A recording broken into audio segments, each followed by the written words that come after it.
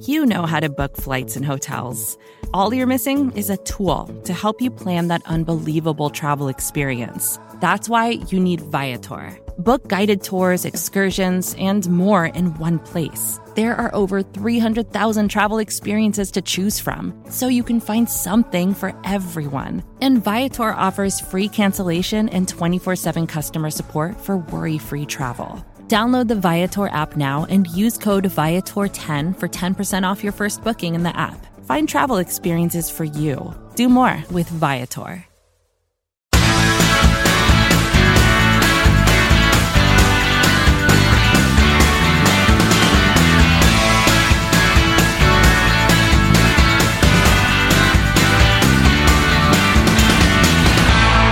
'20 Bengals training camp is officially here, and we've got you covered here on the Orange and Black Insider Bengals podcast.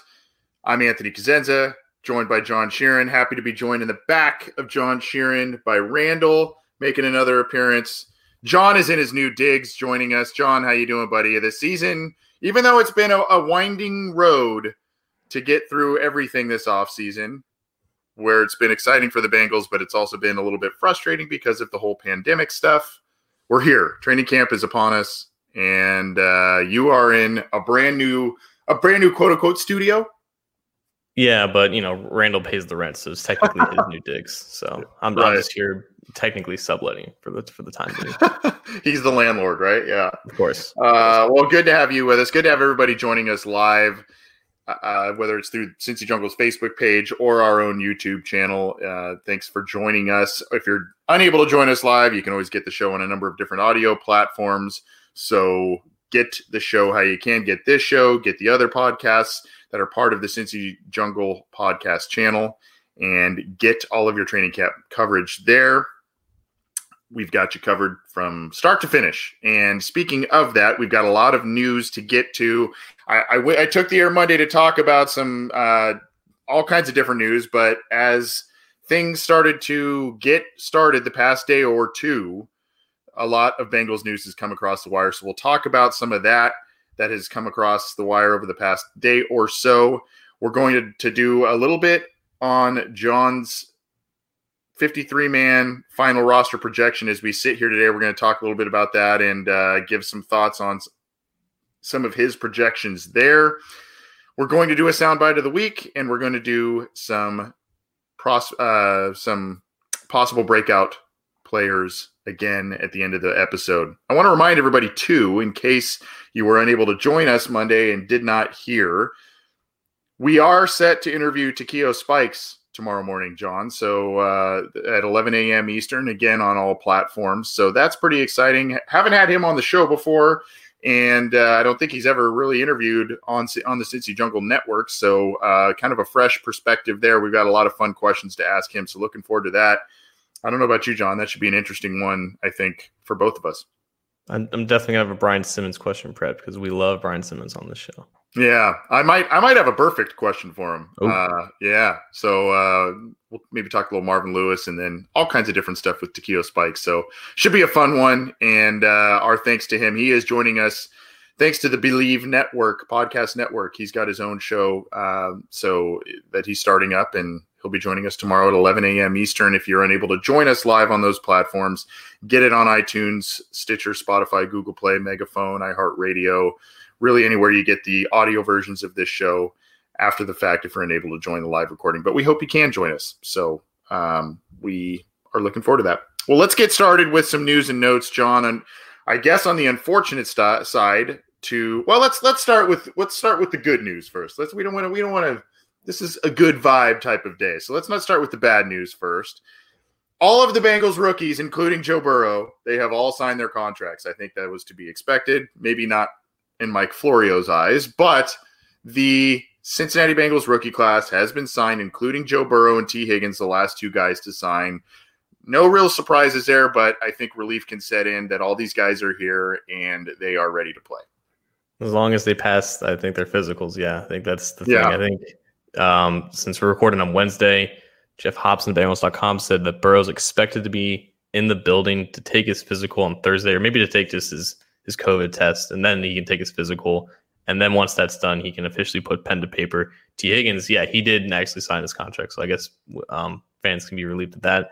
But, it's typical drama that isn't really drama. And it's silly to see insiders say like, oh, a rookie has signed his contract, even though that was always supposed to happen. And there are no holdouts anymore, not with this new CBA and especially not with rookies anymore. So I guess the one thing that was holding it back was intricacies with the signing bonus and the offsets and all that stuff. So he gets, I think, $23 million within the first 2 weeks, right before a season that is very much potentially in jeopardy. So good for him. Good, he doesn't really necessarily have to worry about anything financially in terms of security with that. So it's good that the deal did get done in time and they worked out everything. But this was an inevitability. It's not like he was negotiating with Miami at the same time. Right, but we should be seeing all of these guys, with the exception maybe of Marcus Bailey. I believe he was on an injury list, John. So he may be looking at putting off some on-field time for the time being. Khalid Kareem is also on that list. Rodney Anderson is on that list. I'm sorry. Rodney Anderson, Damian Willis, and Alex Redmond are Rodney Anderson and Damian Willis are on the PUP list. Alex Redmond's on the non-football injury list. And then the other two, Khalid Kareem and Marcus Bailey, are on the non-football injury list as well. So, unfortunately, a couple of rookies are landing on there. But, I think the Bengals I know it's a little different this year because of the pandemic and they couldn't get a good grasp on the health of some of these guys. But I think they're pretty confident that these guys at some point in the very near future will be coming back and practicing playing. At least most of them, I would think. I always like seeing the confusion when a rookie gets placed on the NFI, the non-football injury list, because most of the time it is a football injury, but they designate it as a non-football injury because it didn't happen in the NFL. But it's pretty standard procedure for a college player to enter the NFL after being injured in his last season to be placed on the NFI just as a precautionary reason, so he doesn't get thrusted into a regular camp under regular circumstances without certain rehab. But it's not even been a full year since Rodney Anderson tore his ACL in last year's preseason. So that was to be expected. He can be taken off the PUP at any time. And I believe Khalid Kareem also was dealing with some type of a minor ailment. And he obviously we haven't had the chance to see him work out in mini camps or anything. So we wouldn't have been able to see an update about that. So everything's pretty standard procedure. There's no reason to overthink or overlook any of these things. I think for the most part, all of them are relatively healthy compared to what they were dealing with. So nothing that should plague them going into the regular season. Yeah, a lot of technicalities that go into these lists and where guys are placed, what they've been dealing with, that sort of thing. So you can understand a little bit of confusion as I laid that stuff out. But the names, again, Alex Redmond, Khalid Kareem, and Marcus Bailey are on the NFI list, and Rodney Anderson and Damian Willis are on the PUP list as of now. As you know, if a player is on PUP, they can stay on there but can't practice. But once they practice, they come off that and they're not eligible to go back on that list. So just a little reminder for everybody out there. The other thing I want to talk about, and we can spend a little more time on this one, on the unfortunate injury news. Poor Ryan Glasgow, man. This guy, when he's out there, he seems to make plays. He seems to energize the defense. The problem is he can't stay out there for a long time. And unfortunately, he failed his physical upon returning to training camp this year after an injury he sustained last year. So he was let go by the Bengals because of it. And this is one of those moves that they have had to make, as we talked about last week, to get down. They were at 84 players and they're inching closer to 80 to enter training camp. And they cut a couple of young guys. I talked about that on Monday. They cut a couple of young guys on early in the week, but now Ryan Glasgow's the next one to go, John. Unfortunate situation. It is a crowded defensive line group. We'll talk more about that with the early 53-man projection we've got coming, but still a guy that when healthy, he can contribute, he can do some good things, and just unfortunately has been stricken with bad luck on that front. I think his first 500 snaps and I think 19 games were as good as you can expect for a fourth-round defensive tackle. He played his entire rookie season, had no injury problems, and he was solid. He played the 3 technique spot, but he always to me, it's frustrating for his career at this point because he has the body of a 3 technique, but he plays like a nose. He doesn't have the penetrating explosion that you would like in an under tackle that you see in Geno Atkins. He just holds his ground. And he can hold on to double teams and just maintain strength at the point of attack. And that's what made him a solid run stopper at that position. But, the 2017 was solid for rookie season. The first 3 games of 2018, Pro Football Focus graded him with an 84.1 defensive grade, and he had 5 stops and I think only 45 run defense snaps, which is a very impressive ratio for someone who's a rotational player. So there was definitely value with him. And once he tore that ACL in 2018, that's really when everything went off the rails. He was put on IR for the remainder of that year. Then he came back in 2019. He just didn't look. He already didn't have a lot of explosion to his game, but you could tell that he just wasn't exactly the same player last year. And he only played, I think, 118 snaps for the 5 games in 8 weeks, right. And he ended up re-tearing that same ACL. So you're talking about a guy who's played, I think, only 24 games in 3 years, and he's turning 27 in September. So it's not ideal in terms of an outlook for long term, but provided that he regains his health sometime in the near future, I think a team is going to give him an opportunity. He can maintain his role as just a rotational role player. But unfortunately, he always just seemed to be that tweener that was effective in some areas, but he just left you wanting more in others. But unfortunately, we're never going to see, at least from the Bengals' perspective, what he could have been because, tearing 2 ACLs in 2 years, being 300 pounds is a rough deal. Yeah, that's not a good thing. And when I said, good things happen when he's in the lineup, I was mostly referring to 2018. 2018, the defense saw a noticeable dip once he was out of the lineup. Really, he was active and he was doing some good things, but part of it was the fact that there was the fresh rotation. They were able to keep guys a little more fresh. And then when you get a guy that's a decent contributor and he gets hurt, he gets out of that lineup and they can't, keep guys a little more fresh, obviously the effectiveness goes down. And that 2018 defense, especially under Terrell Austin, as you remember, was just awful and wasn't much better last year, unfortunately. But, that's the Glasgow injury was the beginning of that torpedo really to that season. So sad to see Glasgow see the door, but also, John, he was a Marvin Lewis guy. The team last year drafted Rennell Wren, and they've got high hopes for him. So, that maybe they brought in DJ Reader. They may be looking at just kind of having more of their guys in the fold, especially ones that are healthy. So Ryan Glasgow is no longer with the Cincinnati Bengals. Who is with the Cincinnati Bengals, John? This in a way was a little bit surprising to me, but maybe not to others, given the fact that there is so much inexperience in the quarterback room and that the inexperience is, largely really, I guess that just goes with inexperience, is a lot of youth. And so the Bengals sign quarterback Brandon Allen, who had a few starts with Denver last year, I think in between kind of the Flacco, Drew Lock era. Mm-hmm. He's bounced around a little bit, but interesting guy. He's got some familiarity with Zach Taylor in the offense.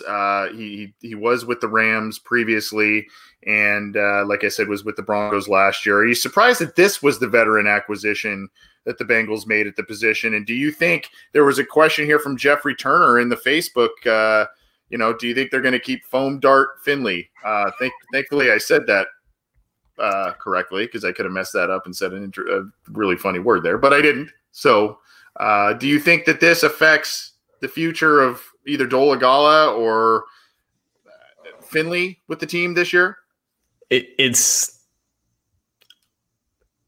what's the word I'm looking for? It says more about how bad Finley was than the level of talent that Brandon Allen is, that I agree that Finley's job is in danger. Because if Finley is described as Foam Dart Finley, which he is, he just got the weakest arm in the universe. Brandon Allen's not that far behind him.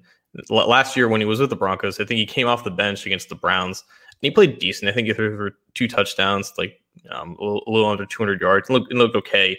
And then the next 2 starts, it all just went downhill. Like, he completed less than 50% of his passes against the Vikings and the Bills. He just obviously didn't look like an NFL starter because he's not. And usually guys who are destined to be backups, they just don't exhibit enough talent to compete as a starter in the NFL. So this guy's not good. Like, he came into the league as a 6th-round pick with the Jags. He lasted 2 years there. The only reason why he's here is because he came to the Rams right as their offense blew up in 2018 and was, one of Jared Goff's backups. Then he stayed with them with the preseason in 2019. Was terrible last year with the preseason. That's why the Rams eventually cut him and waived him, got him out of there. The Broncos picked him up, had him as an emergency backup. Obviously, he didn't work out. That's how they ended up seeing what Drew Lock was towards the end of the year. So he's here because of his familiarity with Zach Taylor in the 1 year that they worked together in 2018 when Taylor was the assistant head quarterbacks coach and Allen was a backup there. So there's familiarity with the nomenclature and the scheme that Taylor's trying to implement. I don't know how much he can push Finley because unfortunately he's just not that much better than Finley, if not better at all. So Finley's job security, I guess, is a little bit questionable, but it might say more about their overall plan going into the season. If they do keep 3, I would expect them to keep Allen and probably Finley because they still traded up for him. I just think they still want to see what that investment will look like in the future. But now with an extended practice squad, you can go up to 16 players, and there's no preseason to see what Jake Dolegala can do. I think they may feel more comfortable that they can stash him on the practice squad, keep that arm talent, keep 4 quarterbacks in case they end up needing one as a backup because of the ongoing pandemic. I'm tending to agree with you in terms of the Bengals want to see the Finley experiment through. Zach Taylor gushed about him as after they drafted him last year. We saw the on-field result, not so great. So the Allen, again, this is a league of who you know, right? And Allen has familiarity with Zach Taylor in his system, and that's where the match lies. So he will be in camp with Dolegala and Finley, as well as Joe Burrow, who we just mentioned is finalizing his deal as training camp is set to open. The other thing before we just move on to the early roster predictions, one other little thing. We've had some questions in the past about competition for Randy Bullock at kicker. Well, the Bengals are expected to sign Tristan Vizcaino again, as a report from Tom Pelissero of the NFL Network. Guy was in camp last year, made a couple of nice kicks, nothing really to write home about, but at least he is depth and or competition. How much of a competition he is for Randy Bullock, I don't really see it, but the Bengals are said to be bringing in another kicker as well. Yeah, and I knew he was. I forgot which preseason it was. It says how long this year's been, but I don't remember him last year in preseason. But I guess he missed 2 field goals in that last preseason game against the Colts, and he wasn't going to beat Bullock out anyways. I think it was just an extra body to keep him fresh or whatnot. But missing one from beyond 50 yards, missing one from in the 30-yard range, like he didn't really give himself that much of a chance to even beat out Bullock last year. But it's a new year, and it's interesting the fact that they have to get down below 80 by I think mid-August, I think is like the official deadline. And with bringing in Vizcaino along with Allen, they got themselves back up to I think 84 players. I don't know if that's for sure. It's an unconfirmed number, but they still have to get down to 80 eventually. And I wonder if they have an inkling about guys who are going to fail their physicals or guys they're going to waive because of other things. So maybe Vizcaino is here for the same reason that he was last year, just to keep Bullock fresh, just to keep an extra kicker, just for the sake of the overall depth on the entire roster with what's going on. But yeah, I think that's more than likely what it's going to be than anything, rather than him being actual competition. Those are the news and notes as of now, as all players are reporting to training camp, getting their physicals and their COVID-19 testing done, as the Bengals are also looking to kind of tweak some final areas of their roster. We mentioned the Vizcaino signing, the Brandon Allen signing, and some other guys being placed on different lists. So that's kind of the news and notes as we get started with training camp here, and we'll obviously be hearing more and more there. You mentioned, by the way, the 80 player cutdown date being in mid-August. We did receive a question. I can't remember who said it in the live chat, but basically, when are actual practices, full practices starting, that sort of thing. I think those two, that number and the practice schedule is coincide there. So that's kind of where we're at with that. So let's talk a little bit before we get to our soundbite of the week and the potential breakout players list, John. Let's talk a little bit about an article you put out on Cincy Jungle on the Bengals 53-man roster. Now, this you gotta you got to give a little bit of a disclaimer because this was posted before the Ryan Glasgow news hit. So Right. we're sharing this here. So there's a little bit here. Quickly, if you could, and then maybe we could talk what I kind of envisioned here, John. You can run down how you came to these decisions. You obviously have the summaries there for those who have not read it. And then we can kind of talk a little bit back and forth about each position group and quickly go through this. But I thought it was really well done and obviously an interesting piece of information and debate as we get started with training camp. So quarterback should 3, Finley, Dolegala, and Burrow. This also, as we just talked about with Brandon Allen, I guess where I would say is, does this change any of that for you with the Brandon Allen signing and these 3 quarterbacks that you keep? It does. And I appreciate you saying, I appreciate you commending me on the effort, even though I just literally copy and pasted the old one and just changed a couple of names. Because honestly, like our first projection came out in May, and we have seen nothing that really changes anything up until the events of today. So if I were to change it right now, I would swap out Dolegala and put Brandon Allen there under the assumption that they're going to try to stash Dolegala on the practice squad. I think that signing does end up changing that, provided that they keep 3. If they keep 2, it's just a competition between Finley and Dolegala, or Finley and Brandon Allen, and then maybe they stash Finley on the practice squad and they do whatever with Dolegala that they want. Maybe they want to keep 4 quarterbacks regardless and have 2 on the practice squad. They only want to keep 2. There's talk about quarantining these quarterbacks separately or quote unquote getting creative with solutions to that. So we'll see what happens with that. But I think right now 3 is probably the safest bet still, but just switching out Dolegala with Brandon Allen. I would agree with you on that. I think that the like we've talked about, Zach Taylor and company really like their investment in Finley.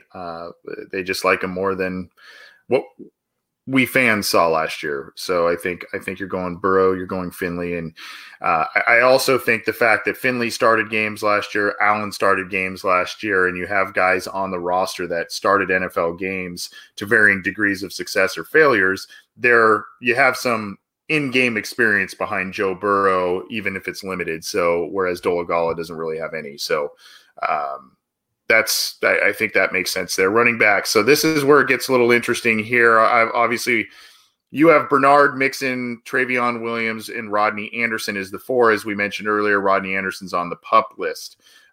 Anything change for you here, or is this kind of where you're sticking based on news that came out a little bit later today?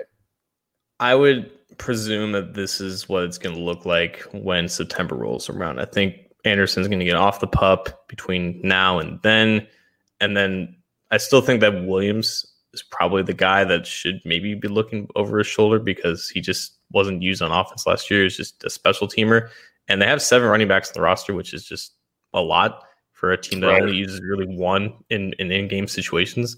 So there's a lot of depth there, and I would have been interested to see what Jacques Patrick and Devwell Whaley could provide in some of those late game situations in the preseason, but we're not really going to see that, and it's really hard for those running backs to now make some traction on this depth chart. So if they go 4, I would still expect that foursome to remain, but they could go light and they go 3, and maybe Williams gets the boot because they want to keep Anderson that investment. But if Anderson doesn't progress health-wise back, or if he suffers some type of a setback, then they always have Williams to kind of fall back on in that case. Yeah, I think Pirine provides an interesting competition there. Remember, Samaje Pirine started the year on the active roster. He was active in Seattle. And a lot of people forget that. He's also of the Oklahoma runner mold, Mixon, Anderson, and now Pirine. And, obviously what they do up front, they've probably formulated something that plays to these runners' respective strengths and styles. So, and I remember, I can't remember which beat writer it was, but when the Bengals signed Samaje Pirine again this offseason, it was noted that he was one of the last guys cut, or one of the last guys that, they wanted to get rid of, and hence why he was on the active roster at the beginning of the season and then shot off after that. So he might be a guy, again, he might be a placeholder guy for as they wait for Rodney Anderson. It just depends, but he's a guy that provides some interest to me. Wide receivers, we had a question from a listener earlier. asking about Alex Erickson. We've talked about it being a real crossroads year for Alex Erickson, given the look of this wide receiver group and the addition of T. Higgins. We'll talk more about some of these guys going forward. Hard to see something really changing here. Maybe the Stanley Morgan staying or going could be a difference maker. How do you have this? How did you come to this, especially with both Morgan and Erickson making the roster? Back in May, I had Mike Thomas there instead of Alex Erickson. Mike Thomas was the receiver from Los Angeles that they signed to a 1-year deal. He had experience under Zach Taylor's coaching when he was the assistant wide receivers coach. That was under the assumption that preseason was still going to happen and that Alex Erickson might get booted off his role as the punt returner in there. Unfortunately, not having much value as receiver left, so he might have gotten cut. At this point now, that they're not going to have any in-game reps on those special teams reps, Erickson might be more safe to make it on as a punt returner for another year. They don't really have anyone that has experience, at least in in-game situations, that matches what Erickson has provided. But I think they still go 7 because you're still really deep in at that position group. You're going to go at least 3 receivers for 80, 90% of your snaps. You need as much depth there as possible. Again, expanded practice squads can make or break some of these decisions. You can keep Damian Willis or Scotty Washington on the practice squad to add more depth to that group. But if they go 7, I think this is the 7 that you probably keep. Because with Morgan, I think there's value in his special teams contributions. I think with Darren Simmons still here, he wants to keep as many of his guys as possible. And Morgan was one of their best special teamers last year, and I think a lot of people still kind of forget about that. So he might not make that much of an impact on offense, but I think as a gunner and on special teams in general, he still makes the impact that they want to see. Scotty Washington's the guy from, I believe it's Wake Forest, who's just a giant. He's kind of in a Auden Tate light a little bit there. So that is a guy that will probably intrigue them throughout training camp. Ironically, Erickson's status on making the team as a wide receiver isn't really as highly impacted by the wide receiver group as a whole. I mean, it's impacted by T. Higgins coming in and them using a 2nd-round pick on him. But it's really we've talked about this before, John, Erickson's path is more impacted by Darius Phillips and Brandon Wilson and their rise to being very good return men. So that's more where the jeopardy lies in terms of his roster spot is the 2 defensive backs. Right. And unfortunately, I think they tried to give Darius Phillips exposure as a punt returner. He just didn't do that much with it. And that's why they went back to Erickson. That's why he continued to do so. So I think they still have some semblance of trust there. And because they're not going to be able to see other guys in those situations other than just training camp and practice, I think they just go with a comfortable decision in Erickson. Yeah, moving on to tight ends, pretty, I guess, cut and dry here. The Ethan Carter Mason Shrek thing, I would assume you put Carter in there because of special teams value over Shrek. Right. And I know that breaks your heart because it's not Mitchell Wilcox, but it's just the safer bet right now. I gotcha. So again, a group that is got a lot to prove. There's some talent there. Uzama's flashed. And Sample was a high draft pick, but they've got a lot to prove. We've talked about that. Offensive lineman, you kept 9. Redmond is you have him on the list right now. He was placed on that NFI list there. So maybe some explanation is you have Xavier Suafilo, Bobby Hart, Trey Hopkins, Alex Redmond, Billy Price, Michael Jordan, Fred Johnson, Jonah Williams, and Hakeem Adeniji. So you do have Adeniji making it.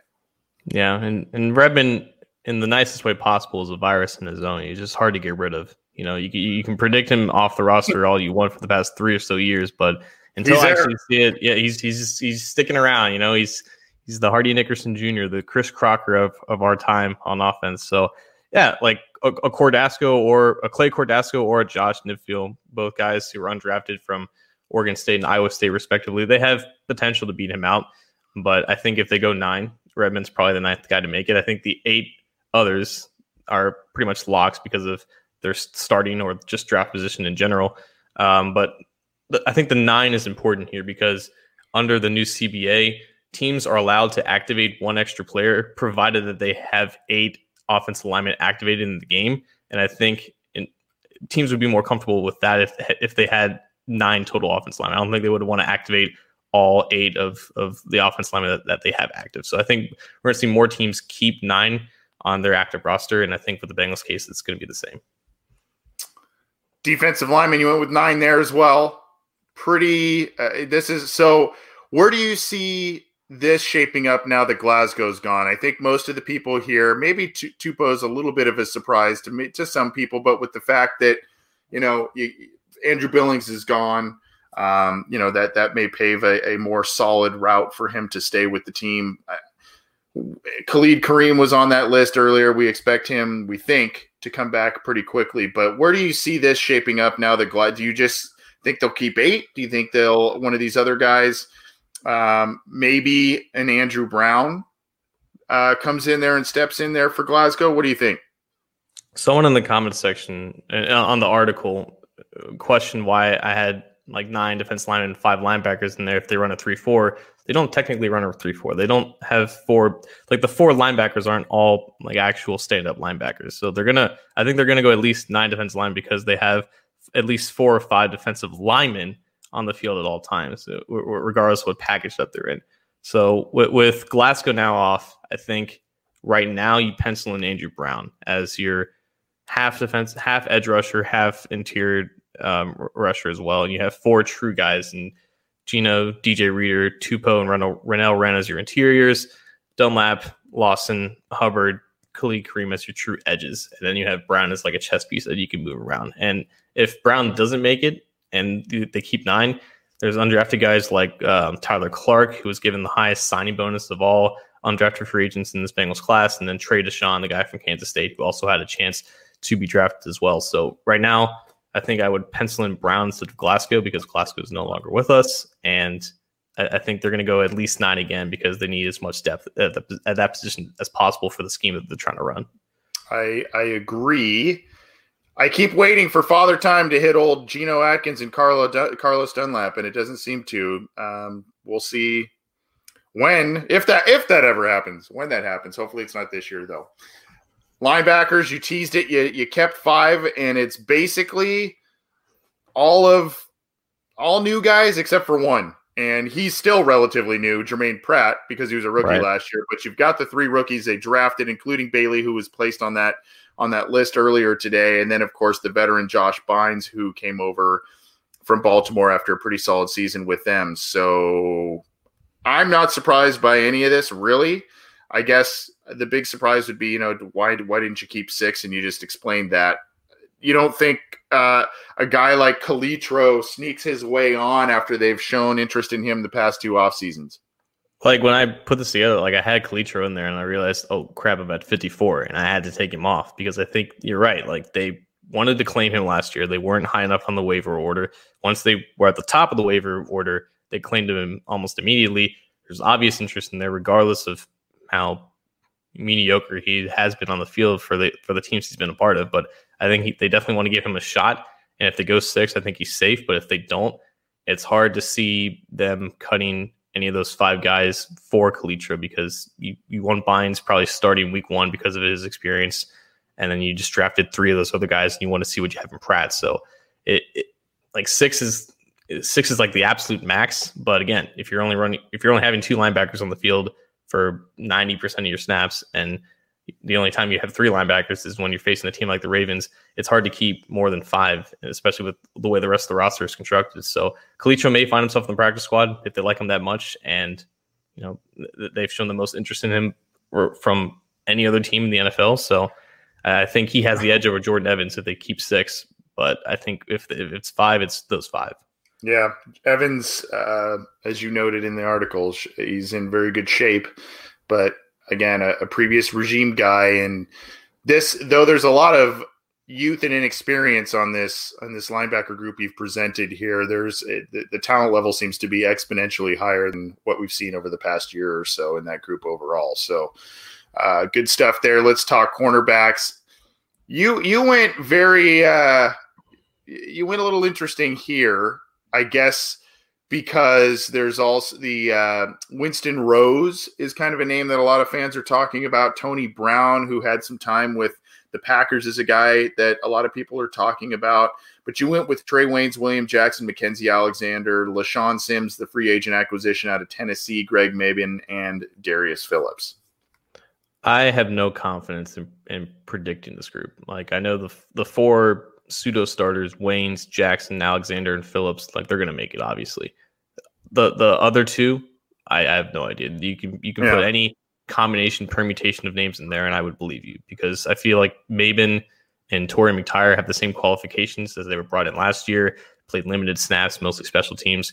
Tony Brown was, I think, claimed in like December, right after the season ended. Winston Rose has that CFL resume of 9 interceptions last year.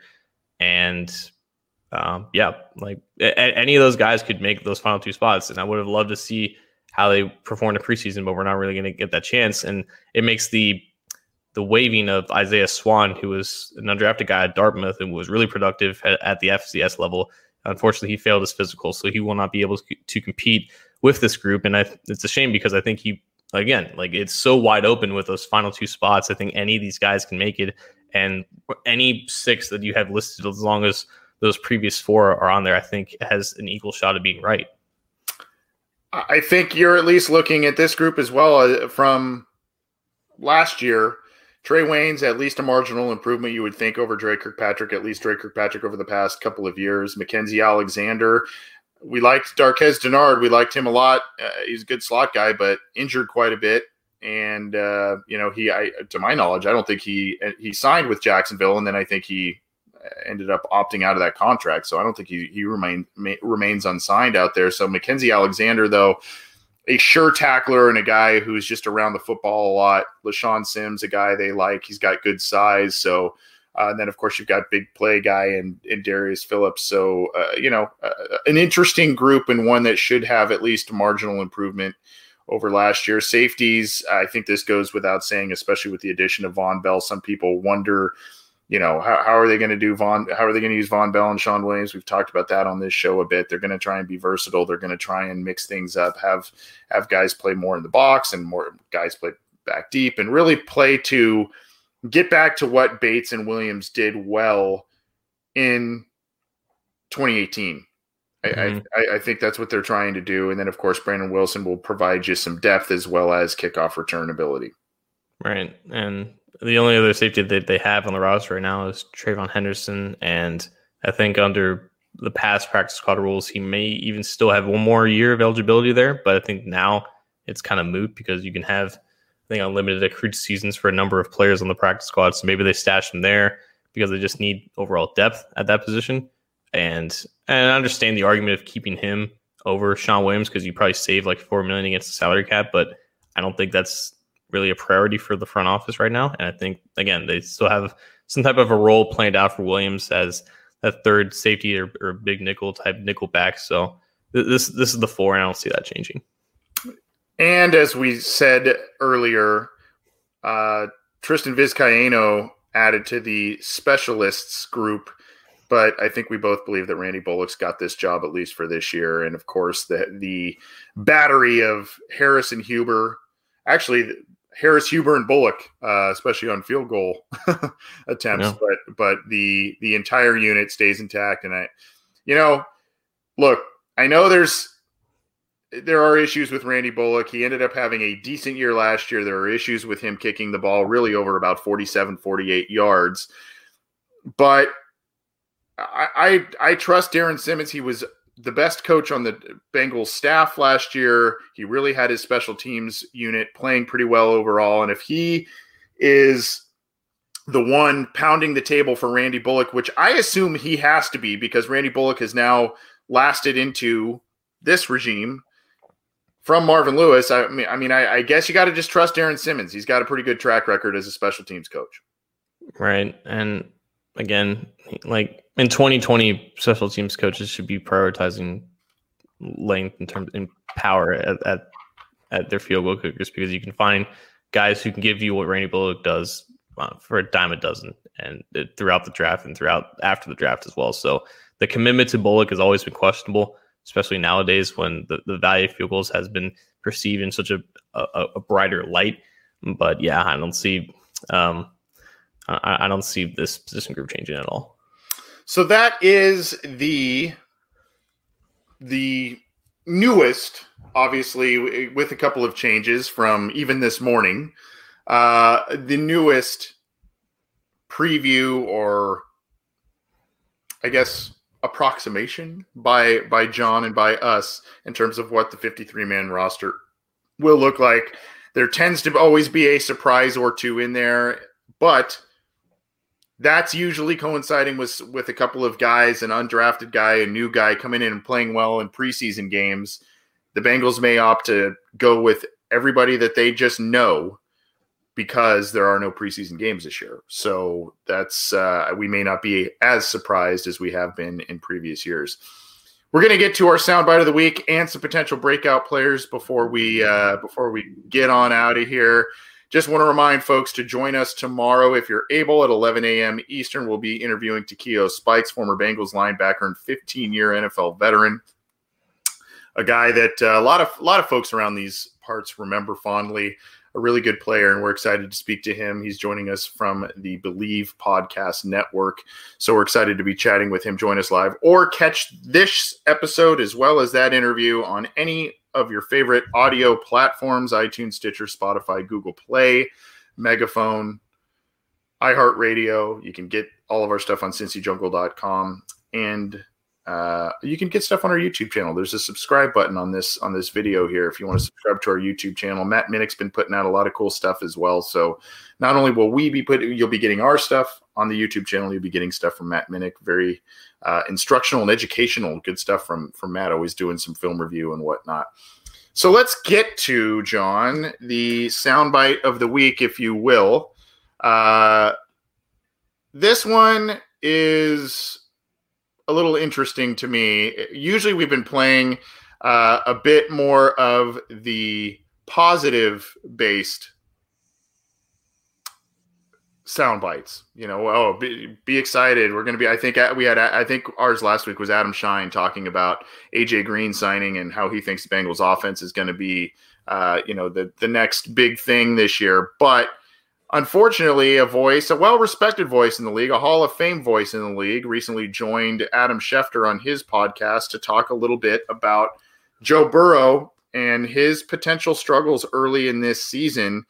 And so this is Bill Polian. We're going to pull this up in just a second here. This is Bill Polian talking about Joe Burrow potentially struggling in 2020. And then we will chat about that in just a second. So let me pull this up for everybody, and we'll chat about it. Bill Polian, if you remember, was a guy who knows quarterbacks pretty well. He was a guy who drafted and groomed. He was part of the Bills' big run in the early 90s with Jim Kelly at the helm, and then, of course, he was a guy who brought in Peyton Manning in Indianapolis. So here is Bill Polian on the Adam Schefter podcast talking about Joe Burrow potentially struggling early in 2020. Oh, Joe Burrow's going to struggle. He's going to struggle. He's so far behind now, Lord. This is Bill Parcells. The best way to learn how to play football is to play football.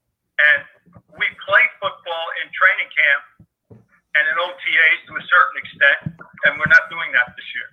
So there will be, those guys will have a hard time. By the way, this is a statistic that I verified the other day.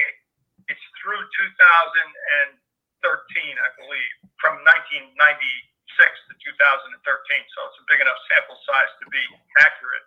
First-round quarterbacks exceed at a winning level in their first 2 years at 34% of the time. Try that one on for size. Yeah. Think about it. Peyton Manning had 23 or 28 interceptions his rookie year. So, of course, as I mentioned, he's going to reference Peyton Manning because he's intimately familiar with him. Look, I think we can all agree the unprecedented year brings a lot of challenges, particularly for a guy like Burrow, even with his high football IQ, his wildly successful 2019 college season. You're not working out as often with guys as normal. You're not getting game repetitions, even if they are few and far between. Being a starting quarterback and your prized franchise quarterback being out there, you still want game reps before you start in week one. Some people may hear this, John, and say, no, duh. Some people say, no, Joe Burrow's too special to struggle, even with all this stuff that's going on. I know you've talked about this a little bit in terms of some data that you've presented, but do you take this with a grain of salt, or do you say this is a well-respected voice in the NFL and Bill Polian? He said it with such conviction, which is interesting to me. Like, he just blatantly said it right, and he's going to struggle. Now, right. It's so Bill Polian's resume is long and well received, but it's very easy to dunk on him at this point. You know, he said Lamar Jackson should move to quarterback. He claimed that he had a first-round grade on Tom Brady. He's just an old man just talking into a microphone at this point. It's very easy to make fun of him, but at the same point, he does make some good points. Like, it is more rare. It is the exception, not the rule, for first-round rookie quarterbacks to succeed in terms of winning percentage, in terms of efficiency, in terms of all that. Like, for, just any quarterback being thrusted into a starting role in his first year, it's more likely that they do struggle compared to the league average. It's something that is blatantly obvious when you just research the data and the statistics. It's what I came to the conclusion of when I did that research page back in June. Like, it's nothing really groundbreaking. The fact that he said it with such conviction, it kind of loses credibility, I guess, a little bit with him. But again, I don't know how much credibility he still has left in this arena. But yeah, like, having no OTAs, having no minicamp, it's very similar to what Andy Dalton did. And Andy Dalton ended up having a semi-successful rookie year, I guess, with the fact that they went to the playoffs. But again, that's more the exception, not the rule. And that is the exception with Joe Burrow now, is that he is going to struggle with coming into the worst team in the league last year with basically nothing but a virtual offseason ahead of him, regardless of the surrounding talent, regardless of a changing and evolving scheme that's tailored to him. He is probably going to struggle. But at the same time, like, from an isolated standpoint, just looking at what Burrow is and what he does well compared to the quarterbacks of the past in Cincinnati, especially just with last year, there are some things that can help him out in this situation that with other quarterbacks, even with guys with more experience, that they wouldn't be able to succeed at a similar level. So again, it's Bill Polian. He said some questionable things recently that has damaged his credibility a little bit. The conviction is pretty strong, even with the research behind it, but I can kind of understand the sentiment because he's not exactly necessarily wrong in this case. Yeah, part of me says, look, he referenced statistics from 96 to 2013. So some of the data he's providing is 6 or 7 years old, right? If not older. So,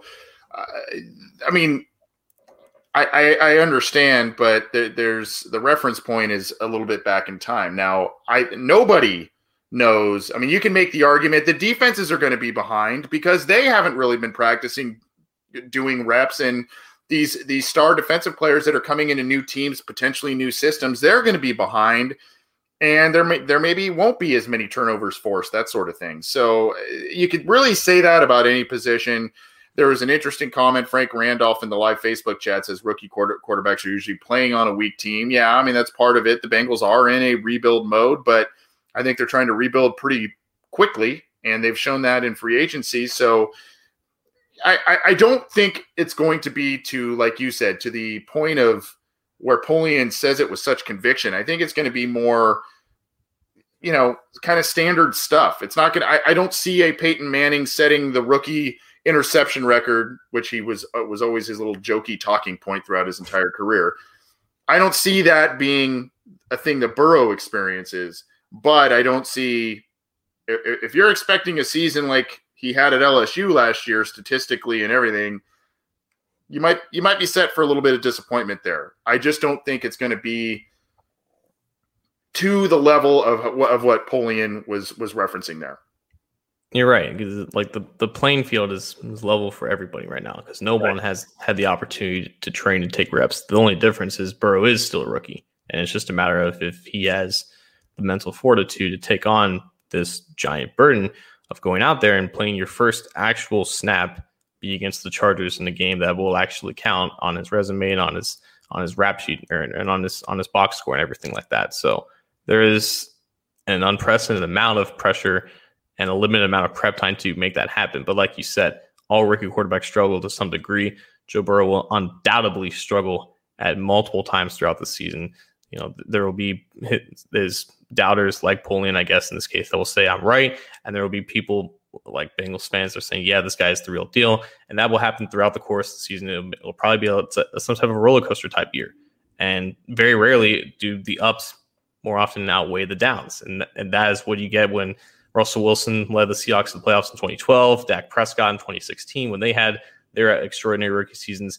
Those are more rare. Those are the exceptions to the rule. The rule is more so what Polian's leading to. But again, the conviction with his reasoning is the only thing that's, I guess, bothering me here. Yeah. So Bill Polian with the soundbite of the week as it goes with the Cincinnati Bengals. He made an appearance on the Adam Schefter podcast. Hall of Famer says with quite emotion that Joe Burrow will struggle in 2020 based on this offseason and just being a rookie quarterback, both. So we will see. Let's move on and do the potential breakout players for 2020 for the Cincinnati Bengals. We had been doing 2 each per episode because we've had so much to get to and we're going a little long. We're going to do 1 each, and we'll still continue on, but we're going to do 1 player each. John, I'm going to let you do the honors and go first this time. I think you can make the argument that John Ross experienced his breakout in the first 4 weeks of last year in 2019, because through those first 4 weeks, he was actually, I think, 15th among receivers with at least 20 targets in yards per route run. And a lot of that came against the Seahawks in week 1 and garbage time against the 49ers in week 2. But, I mean, still 2.14 yards per route run with Andy Dalton playing at 2019 level. Andy Dalton is impressive nonetheless. Unfortunately, injuries took away 8 games after that week 4 game against the Steelers, and he never really achieved that level of production for the remainder of the year because of just the way that the offense devolved in terms of the passing game. But, you know, it's always been injuries with John Ross. I know we've had people, when we do these breakout segments, we have people talk about Ross in the comment section to ask us to talk about Ross. And he does deserve, I guess, his own individual spotlight here because he is the penultimate waiting to break out player because the potential and the talent is so obvious and immense. And it's always been, he just doesn't really fit here, whether it's with Marvin Lewis, whether it's with Andy Dalton as his quarterback. You have a new head coach, you have a new quarterback, you have a head coach that has a year of experience in using him, but it just never really meshed with the offense that he ran or the quarterback that was running that offense. You know, I think it matters that Joe Burrow has trained with John Ross the most in terms of receivers that he's going to play with this year and in this offseason. I think it speaks a lot about Burrow for reaching out to Ross to get all that extra work in more than any other receiver that he's going to throw to. I think that will, I guess, pay off at least in the early portion of the season. Now that like, you know, the in-game reps are going to come in the regular season, and it'll be interesting to see how many starting reps that Ross does get in training camp, or whether or not T. Higgins might bump him out of the starting lineup in those 3 receiver sets, because you have to assume that Boyd and Green are going to be starting as well. But like, Ross is in a contract year. He has his first and maybe only big NFL payday potentially waiting him in months' time. You have a quarterback that has an obvious interest in you and in your skill set. You have a quarterback that has the capability of taking advantage of that skill set. Again, like most of these are about if X player can stay healthy, but that literally is what it is with Ross now, because now he's with a quarterback that can maximize his potential, maximize his abilities. If he can just stay healthy, he's in an offense that can lead him to a big payday and lead him to officially breaking out into the NFL landscape. Joe Burrow excels at a lot of things, but accuracy is definitely up there. And when you have a guy like John Ross who excels at yards after the catch type of opportunities, or at least did so at the University of Washington, that's where a quarterback like Joe Burrow can really make a difference. And it's not just, you know, a lot of people think John Ross, go run 50 yards down the sideline and Burrow will hit you this time. Yeah, that's part of it, but it's a lot of stuff that there's going to be some plays, particularly, this is all kind of based on what we just talked about with the Bill Polian clip. there's going to be a lot of plays that are going to try and get Burrow in early rhythms in games because of the lack of game reps in the preseason and whatnot. So there are probably going to be some gimme type passes, some easy passes that are easy completions that John Ross can potentially utilize, and it utilizes speed, utilizes yards after the catch ability, and make a big play. Now, I think we all hope that John Ross is and should be the breakout player, like you said, John, that we all want him to be. It's if he does it, and then if he does it, does he stay with the Bengals? That's kind of beyond this year. That's kind of the argument here, because the Bengals declined the 5th-year option there on his rookie deal. So big year for Ross. I do think he has the potential to break out greatly, particularly based on who his quarterback is. But I would think, what do you think? It's more the deep ball or the yards after the catch stuff, like short yards after the catch stuff? Do you think we're going to see more, or just a mixed bag? Burrow threw a crap ton of slants in LSU last year. Like, that was like the base of, spread your 11 personnel out wide and attack the short side of the field with slants.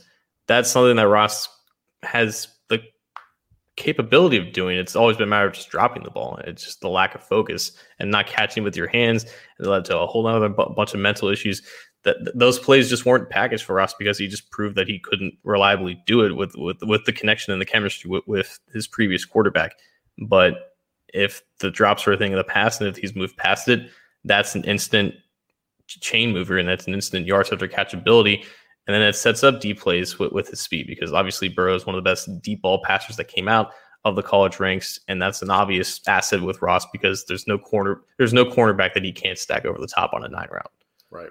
I hope he breaks out. I hope you're right. That's the guy that I think a lot of people would agree should be on this list, and he's probably been on. We've done this list a couple of times now, and I think I feel like he's been on it. Speaking of someone who has been on the list at least once, I think I had him on it last year, and now with the news that we received from Ryan Glasgow today, leaving the Cincinnati Bengals because of a failed physical, I think Renell Wren is poised to have a bigger role. Again, now we're not degrees of success being accounted for. I think Renell Wren is poised for a bigger role this year. I think that he is adding. He had an interview with D&H Sports, and he talked about adding some different moves to his repertoire and doing different things to stay in shape. And hopefully it pays off for him. We all know he's an athletic freak. We all know what he hit. The potential is sky high. It's a matter of putting the actual football mechanics to work, doing things the right way, and translating the potential to productivity. And I think that he's a year older now. Hopefully he's been working on some different things, and now he's got probably a bit more of an opportunity. Yes, the Bengals added DJ Reader on the defensive line, but they're going to mix a lot of things up front. They're going to move guys around all over the place, and I think this could be a solid year for Renell Wren. I don't think, I'm not saying double-digit sacks or anything crazy like that. I just think he's going to be a very solid contributor up front, should he stay healthy and show that he's made a big leap in year 2. For their skill sets and what they do well, it would almost be a little bit redundant to keep both Glasgow and Wren, but they don't have that issue anymore because, like you said, Glasgow is an insane athlete for his size. Wren is an insane athlete for his size. He just has to really put it all together and get the nuances of his steps and his timing right. I think that's been a main proponent with his training. And in that interview with Daddio and Hoji and myself, he talked about stringing together some new moves and getting more than just that bull rush that he has in his pocket, because obviously the bull rush is effective when you're 6'5", 315 and carry enough force of like an F-150. So, but it's good that you have 3 defensive tackles along with Geno Atkins. You have DJ Reader, Josh Tupou, and Renell Wren, who can play the 1 tech, the 3 tech, and the 5 tech. And you have a bunch of versatility along your interior defenders. You didn't really have that with Glasgow, but with Wren, you can play him all over the line. All over in between the tackles, you can have him at any technique spot. He played mainly, I think, like straight on nose at Arizona State because that's just where they needed him, and he has the ability to be a run stopper there. But he has the length to handle those tackles on the outside shoulder, and he has the quickness to be a penetrator at 3 technique. So now with Glasgow out of the picture, you're right. He has an opportunity to break out into a role that can fit him best, and he's with a bunch of other guys that can be rotated and play different positions alongside him. Yeah, and hopefully what Glasgow was able to do for a bit in 2018, as I mentioned earlier, keeping that defensive line fresh up front by rotating guys in and out, that's what makes everybody effective, not just the rotational guys that sub in, but also the starters that you rely on, Geno Atkins, Carlos Dunlap, etc. These are when you're able to sub in guys effectively, that's what's going to make things work at a much more improved level on defense, and you're not going to see the big gash plays, hopefully, that you saw last year, particularly against division rivals, because those are the teams that really gashed them. So those are our two guys this week. Again, we normally do two each. Because of time, we're doing one each. I had Rennell Wren, and John had his first namesake, John Ross, as his potential breakout players.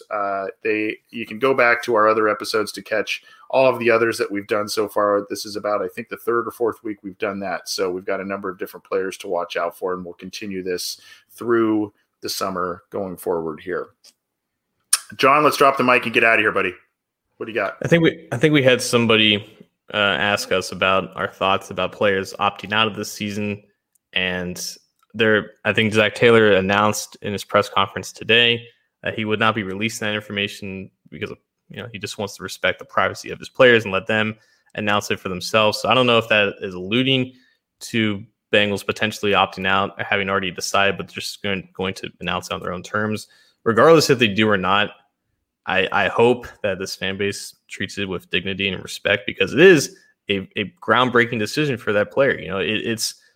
They are fortunate enough to receive some type of compensation for opting out. I believe for a player who's deemed non-risk of contracting COVID, you get $150,000, but you're still giving up for some prominent players who have opted out. They're giving up multi-million-dollar salaries this year for the sake of making sure that their families, specifically ones with newborn children and other at-risk family members, that sacrifice to give up all that salary just for the sake of keeping them safe, they deserve all the respect in the world. And if that does happen with Bengals players, I would hope that this fan base and this community treats them with the respect that they deserve. I'm kind of planning on at least one Bengals player, prominent or maybe not so prominent, probably going down that route.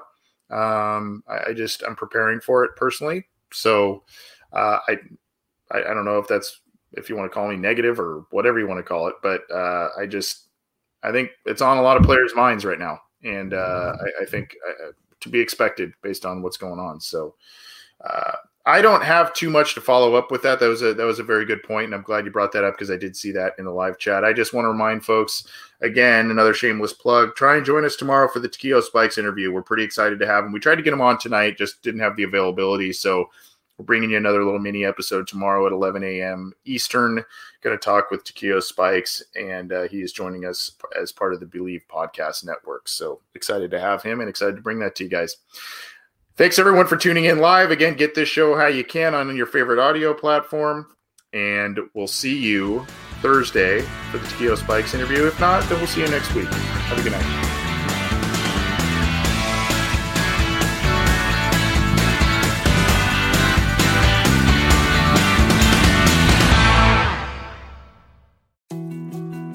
More to-dos, less time, and an infinite number of tools to keep track of. Sometimes doing business has never felt harder, but you don't need a miracle to hit your goals. You can just use HubSpot, because their all-in-one customer platform can make growing your business infinitely easier. Imagine this: high-quality leads, fast closing deals, wildly happy customers, and more benchmark-breaking quarters. It's not a miracle, it's HubSpot. Visit HubSpot.com to get started today. From data privacy to the future of TV, retail media, and beyond, the world of digital marketing is constantly in flux. So how can you keep up? Well, The Current Report is there for you. Each week, marketing leaders on the cutting edge give you the latest insight. So if it's creating a buzz, they'll be talking about it. Subscribe to The Current Report wherever you get your podcasts.